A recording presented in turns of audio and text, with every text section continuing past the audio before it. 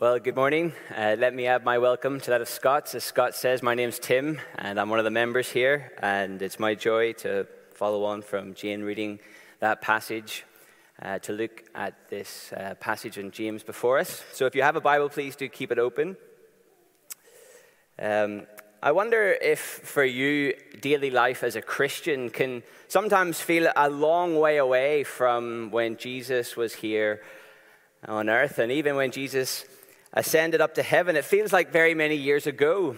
And perhaps in our more honest moments, we might even admit that the idea of him coming back in the future and a future judgment, well, that can feel even more remote to us as we try to get on with our lives in 2022. And in fact, many of us are sort of comfortable talking about what God has done through Christ in the faraway past. We preach it, we sing it, we can discuss it. Praise God, it is central to our Christian faith. And similarly, many of us are pretty comfortable about talking about what God will do through Christ in the future. Certainly in sort of key broad strokes, he will come again, he will judge, he will set up a new heaven and a new earth. But often we can be left with a gap, the time in between, the now. And we ask the question, what is God doing now? On Monday morning, when there's another week of stress and pressures and demands. On Tuesday evening, when it feels like you think it should be Thursday evening. What is God doing through Jesus Christ now? And how do I fit in? Because sometimes it all feels very distant. I find the lyrics of the Christian songwriters Jars of Clay put words to this question so often for me. In the song they sing, "There's something in my veins, but I can't seem to make it work." I wonder if you ever feel like that, stuck in this gap. What should it be now? And sometimes other gospel or other Christian writers have called that the gospel gap. This gap between the nuts and bolts of our daily, day-to-day life and the proclamation of the good news of Jesus Christ. We can fall into having a gap. And it's into that space that I think James has focused his letter, to close that gap down, to connect every aspect of our daily lives with what we profess in the gospel of Jesus Christ. And we've seen that, haven't we, over the last 4 weeks, that James, the experienced and passionate pastor teacher, has penned this letter because he's concerned about an inconsistency, a gap, if you like, that he can see in the first generation of Christians that he was responsible for. They had what we might call a two-facedness in them, what he calls a double-mindedness. They were trying to live both for the world and also in line with the values of the world. They were flip-flopping, trying to have a foot in both camps. There was a gap. And just as it's the final week, we can briefly recap what we've seen. He showed us in chapter 1 that God's ambition for us is to bring that together, to develop in us a wholeheartedness, a singleness, an undivided faith and integrity. And even the very pressures of life in the hands of our loving Heavenly Father will help us become more complete. But we saw that our double-mindedness, it means that we try to merely just listen to the word and not do it. And James has that famous analogy, doesn't he? That we're looking at ourselves in the mirror and then we go away and we forget what we look like. It's like we're trying to be two different people. And we saw in chapter 2 when Alex taught that to us, how quickly we sort of flip-flop between, on the one hand, holding the faith of Jesus Christ, the one who embodied self-sacrifice and humility, but yet the way we treat other people is just in line with the values of this world. And Jen reminded us that James points out that is incompatible with true faith which is loyalty to God, whatever the cost. And then finally, last week we saw in chapter 3 that our speech, our tongue, how we talk so often reveals our heart. And the same tongue that can sit and sing or stand and sing blessings on a Sunday can do damage and cause hurt to other people merely a few hours later. And by last Sunday evening, we probably felt like we'd been punched in the gut a few times by James. But we got to that climactic hinge in chapter 4 where he says, he gives more grace. Therefore, he says, God opposes the proud but gives grace to the humble. Submit yourself, therefore, to God. To root out this gap, this flip-flopping nature, James calls us to humble ourselves before God. To come with open hands, open hearts. Admit that we have compromised God's values for money, status, power. We've chosen not to live by his wisdom, but come humbly, hungry, longing to receive his grace, with hearts opened to his good purpose to develop in us a unity, a wholeheartedness, an integrity. You see, James knows it takes a few shakes, it takes a few circumstances, and to get the sound doctrine that we might have in our minds down into our hearts and into our attitudes. And until that happens, we will remain as confused and just as worldly and as selfish as everyone around us. So having brought us that far, to that point, our passage this morning that we've read, James now wants to identify a danger, a threat that might prevent that process from taking root in our lives, that process of humbling ourselves before the Lord. And so we have in the 2 paragraphs that we've read a dual warning this morning. 2 paragraphs, 2 warnings. Each one introduced, you can see, with the little phrase, come now.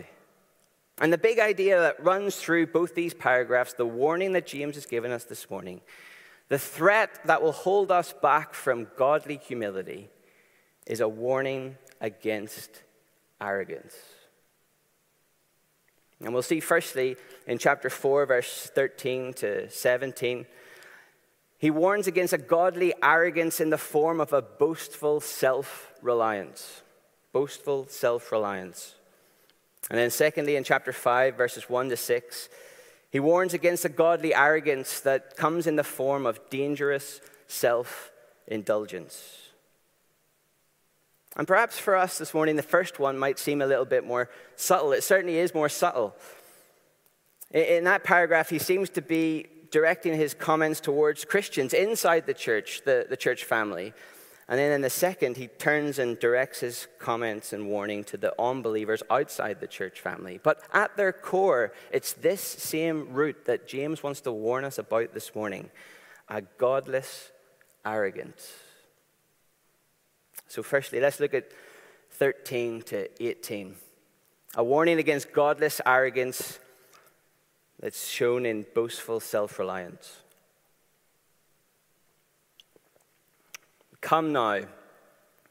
Nowadays, James might have said, listen up.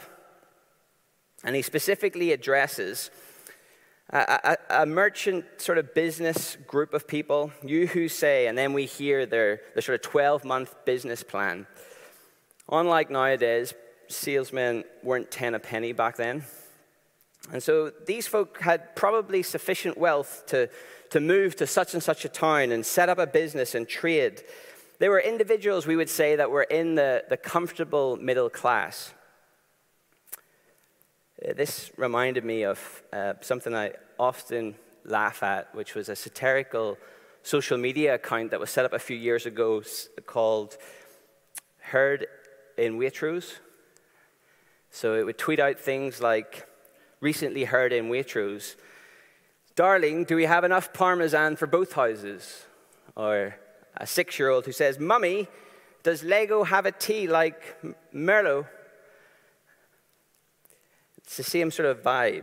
You who say, while sipping your flat white and eating your smashed avocado on sourdough toast, here's my business plan. Here's what I'm going to accomplish. And James isn't specific about the details. He's using them as a representative example. But what we should notice is the sheer amount of assurance that we can hear as we hear them speak. The self-confidence they have. Their future is entirely in their control. Notice it again. They assume they have control over the when, today or tomorrow. Control over the where, such and such a town. Control over how long, we'll spend a year there. Control over the what, we're going to do some trade. And then best of all, control over the outcome. We're going to make some profit. Dollar, dollar bill. Dollar, dollar bill. I mean, they're straight vibing. They are so confident in what's going to happen. And perhaps when we first read that on the surface, we sort of think, well, there's nothing untoward going on here, is there? I mean, James certainly doesn't have a problem with businesses making profit. And it doesn't seem that they're engaging in any immoral activities on the surface. Quite the opposite. In some ways, maybe we'll say, good on you. Good to show some drive, some creativity, some industrious. That's the Northern Irish work ethic we see coming through. But underneath it, James wants us to see there is something dangerous. There's a wickedness of attitude going on, a worldliness in their arrogance, their self-reliance. In fact, it's almost a willful ignorance, and certainly it's an exclusion of the presence and the involvement of God in their plans and in their daily lives. He's not there. Did you notice that? And they certainly don't have any space for him either. You see, James's first warning to us is that worldliness might not be that overt. It might not be that explicit. You might not even see it obviously from the surface, but it's clearly there in their hearts. As he says in verse number 16, as it is, you boast in your arrogance, and all such boasting is evil.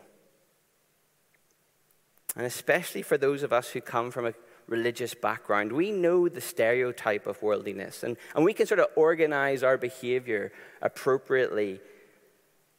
But real worldliness that will oppose this humility toward God that James is seeking us to develop will often show itself in this sort of arrogant attitude of self-sufficiency below the surface. So we can sing, "Guide me, O thou great Jehovah," on a Sunday. And then we find it so easy to make our plans for Monday through Saturday as if we've left God here as we leave the pew. And again, it's our double-mindedness. God, I've got these practical affairs of my daily life to be sorted out, so to be honest, you can sit this one out. And perhaps you're not embarking on any trade missions like this one, but the rebuke is intended for all of us who are prone to act in a self-determined, independent of God type of fashion. Maybe it's our plans for our homes. Maybe it's our hopes for our families. Maybe it is our goals for our career or our business. I wonder, can we identify the subtle expressions of self-reliance in our own lives? Because James wants us to see that that is godly arrogance. I wonder if you noticed that James actually then points out the absurdity of this attitude. It's actually ridiculous. First, he says, you do not know what tomorrow will bring. I mean, we don't know the future. That's basic, isn't it? It's summer in Northern Ireland, in case you hadn't noticed. And, before you go to the beach, you always have to check the weather forecast, don't you? And you have to check it from at least two sources. So either your app on your phone, BBC website, the Met Office, everybody has their favorite one. But even when you check that, you still bring a jumper and a coat and an umbrella because you just don't know. You have no certainty about the future. And secondly, then he asks, what is your life? Have you forgotten the frailty and brevity of human life? For you are a mist, he says, that appears for a little time and then vanishes. Like our breath appearing for a moment in the cold air on a frosty morning, or the steam that puffs its way out of the spout of the kettle, all fire and sound and fury, and then it's gone. Surely, if anything in the last 2 years, global pandemic, war in Europe, and now a cost of living crisis should teach us anything, it should be the uncertainty of the future and the frailty of human life. How idiotic, knowing what we don't know, that we think we can proceed without the eternal, unchanging God in the midst of our plans. And in verse number 15, he gives us the alternative attitude. Instead, you ought to say, if the Lord wills, we will live and do this or that. And of course, James is not wanting us to have some sort of hollow motto, if the Lord wills, that we sort of nominally add at the end of our sentences to keep us covered. But as we consider the uncertainty of the future, the brevity and the fragility of life, it should drive us to an attitude of humility, an expression of complete dependence on the Lord God. And I think to many of us, this can seem too basic, trivial. Sometimes it can get into our thinking that it's a little quaint, but it is so fundamental to what God is doing in our lives day to day. We get so obsessed with what we consider urgent, important, the solid realities, that we forget that God is in control. We forget that the basis of Christian life is humble trust in the goodness and graciousness of God. But before we move on to chapter 5, please don't mishear James. He's not saying let go and let God. This is not an excuse for laziness. And so James reinforces the sort of central point of his whole letter in verse number 17. So whoever knows the right thing to do and fails to do it, for him it is sin. This isn't a call to scrap our plans. In life, in business, and even in gospel ministry, we should be working hard, making plans, setting goals, but always, always evaluating our plans by the Lord's standards, by his goals, by his will. And so James says, if we know the right thing to do, do it, and make a plan to continue to do it. So what does this look like? Well, we need to be aware of the subtlety of any arrogant, worldly attitude that can creep in. And that needs to be replaced by a humility that qualifies our plans, our hopes, and expectations for the future by God's standards. And we take each day, step by step, with a conscious dependence on God's goodness. As I was thinking about this, I couldn't get away from the thought that surely our struggle with a commitment to prayer is a result of our self-reliance. We might not boast and brag like these merchants, but we certainly habitually act without an attempt to listen to God and ask for his wisdom. There's a constant war within our spirit with the world around us, that we act in a way that is self-reliant. If you have fallen away from regular prayer, as an individual or as a couple, consider deeply what that says about your attitude. Men in particular. It gets awkward after you haven't prayed with your wife for a while and you've let things slip, but we have to suck it up, admit that, and say, tonight, we're going to get back to praying together each evening. So am I so arrogant that I can go through the day-to-day without taking moments to bow my head and express gratitude and dependence on God? A warning, therefore, against godly arrogance. Moving on to chapter 5, verses 1 through 6. A warning against godly arrogance as seen in self-indulgence. Again, James says, listen up. And this time he switches his focus to the rich and wealthy landowners in the community. And if it was implicit in our first paragraph that this arrogance of self-reliance could be sort of fueled by middle-class comfort, then it's explicit here with this group, that their arrogance has been built on their love for money. In fact, they're so lost in their love for money and self-indulgence that they are blinded to the future judgment of God. And so James warns them. Verse number 1, weep and howl for the miseries that are coming upon you. What an intense scene of despair as they head towards catastrophe when they face Jesus Christ as judge. And before he outlines the charges that will be held against them in verses 4, 5, and 6, he describes the judgment that's coming in pretty graphic language in verses 2 and 3. Your riches have rotted, and your garments are moth-eaten. Your gold and silver have corroded, and their corrosion will be evidence against you, and will eat your flesh like fire. You have laid up treasure in the last days. Often in biblical prophecy, the author uses the perfect tense to underline the certainty of what is yet a future event. So he says, your riches have rotted. Your garments are moth-eaten. Your gold and silver have corroded. Yes, James knows if he looks at their bank account, there's still the big numbers in there. He knows they still have the deeds to the property and their homes are well stocked with luxury items. But on Judgment Day, he says, all of that for certain will be worthless. There's a practical point here, I think, as well, isn't there? That when you have an excess of stuff that you're hoarding, it is more liable to get wasted. That is what it all is going to end up as. So if you have many outfits and half the wardrobe doesn't get opened, certainly in the Middle Eastern heat of James's day, then that would just become fabric food for little moths. But what makes matters worse is that all of this is going on, James says, in the last days. Did you notice that at the end of verse number 3? In the last days. What James means by this is that Jesus has come. He has established his kingdom through the saving work he has accomplished on the cross. And he promised that if he went back to heaven, then he would return. And that's what we're waiting for. And he will come again soon to judge the living and the dead. Any time now.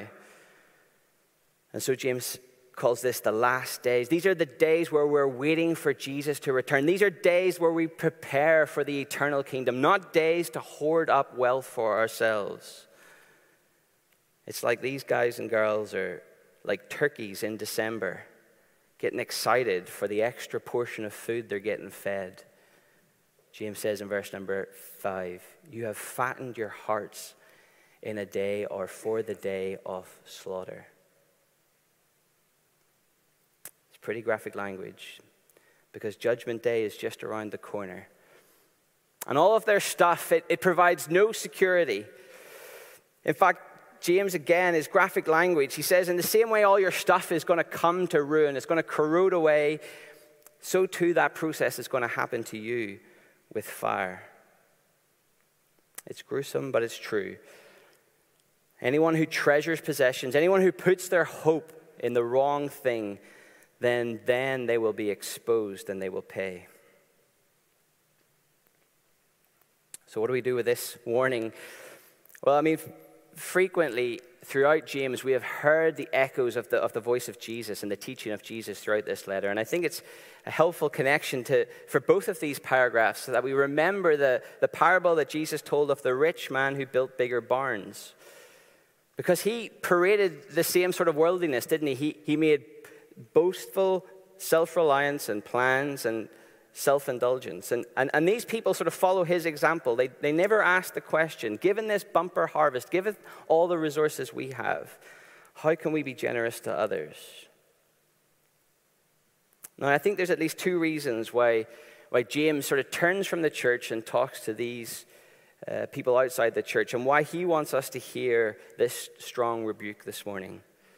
Well, firstly, as Shriath will pick up later, James will continue in the next paragraph to encourage the believers who were perhaps under the employment of these wicked rich men to stand firm against the injustice, that God will judge these self-indulgent men who are causing them so much suffering.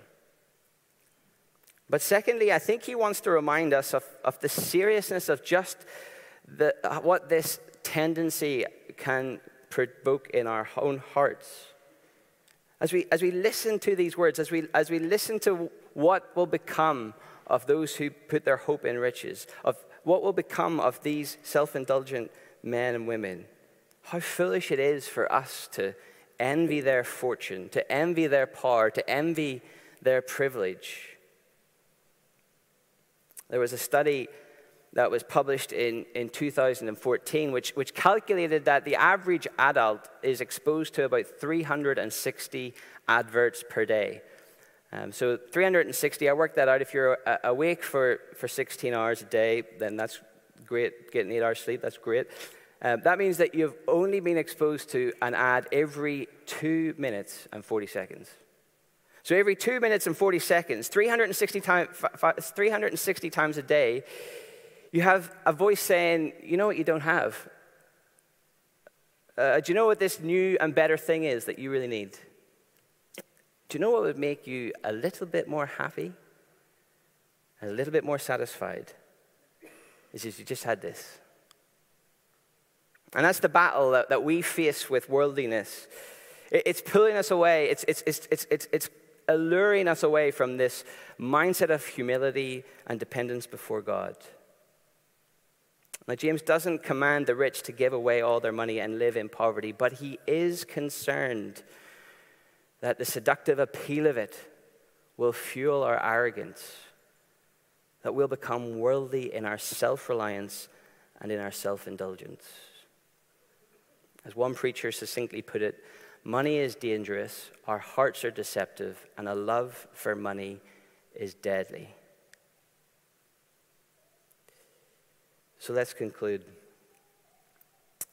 One of the many reasons why we try to teach the Bible consecutively is so that we don't avoid the difficult passages. And certainly, as we stand on the brink of, or have already started into the midst of a cost of living crisis, it's hard to talk about money, and it's certainly not something I would have chosen. But we need to hear the warning of James this morning, and perhaps it is timely as we all address our personal finances and have to look within, that we hear these warnings. Firstly, a warning against godless arrogance in our boastful self-reliance. And secondly, a warning against boastful or godless arrogance and the danger of self-indulgence. We started off talking about the gap that so many of us can feel between our understanding of what God has done in the past and what will happen in the future and what he is doing now. And James has been showing us, chapter after chapter, week after week, that the gospel belongs in the nitty-gritty, in our relationships, in our workplace, in our bank statements, in our hopes, in our dreams, in our expectations, every aspect of living. And so to close out, and thinking particularly of the passage we have in front of us this morning, I want to ask us just 10 questions with no answers, just to think about in the quietness of our own hearts.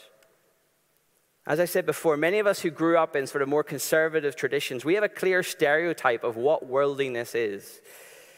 But so too often it's left at the surface level. We don't get to the heart attitudes, the heart loyalties that James has challenged in his letter. And so we don't want to create more stereotypes. We can't give hard and fast rules, but we just want to ask these questions and encourage you at some point today to discuss with your spouse or your family members or a friend, how might we avoid arrogance and practice more humility in our day-to-day lives? Number one, what do our plans reveal about our hearts? And do you recognize the world's values or the Lord's values in your plans for the future? Do you actively evaluate your plans by the Lord's standards and the Lord's gospel mission in this world? Are you letting the world influence what you think you need to be joyful and complete? There is a wise way to earn, spend, save, and invest money that glorifies God, but do we earn, spend, save, and invest money in a godless way? When you envisage your future, does it basically look like the typical non-Christian at your age and stage? Number 6, do we prioritize being comfortable and having nice things, or do we have a lifestyle that prioritizes giving generously and spreading the gospel locally and globally in view of Jesus' return? Do we speak to our Heavenly Father for our daily bread as often as we check our bank balance or think about our money? Number 8, do we give thanks at each meal in our home, or are we trying to teach our children to be continually thankful and daily dependent on God?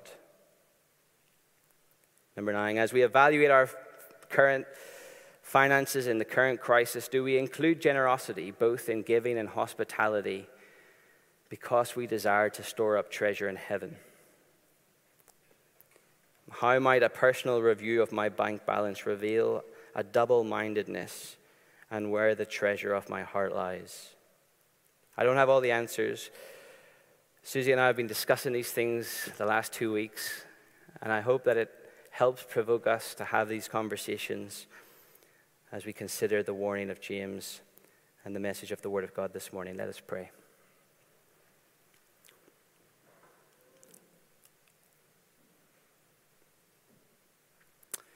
Our Heavenly Father, we praise you that you are singular, wholehearted, undivided in your generosity toward us. And we thank you that you lavish on us wisdom for daily life. And we confess that we're too often like the choppy sea. We're back and forward, up and down, never constant. But we long to be stable in faith and integrity. We want to be people who hear the word and do it. We want to be people who treat others as you have treated us. We want to be men and women who so know your grace and have so experienced your grace that we reflect it back with our speech and our words. And so we pray that you may develop in us a heart and attitude of godly humility, and that we may leave this place more dependent on your daily grace. So we commit this time and the work of your Spirit through your word in our hearts to you in the name of the Lord Jesus. Amen.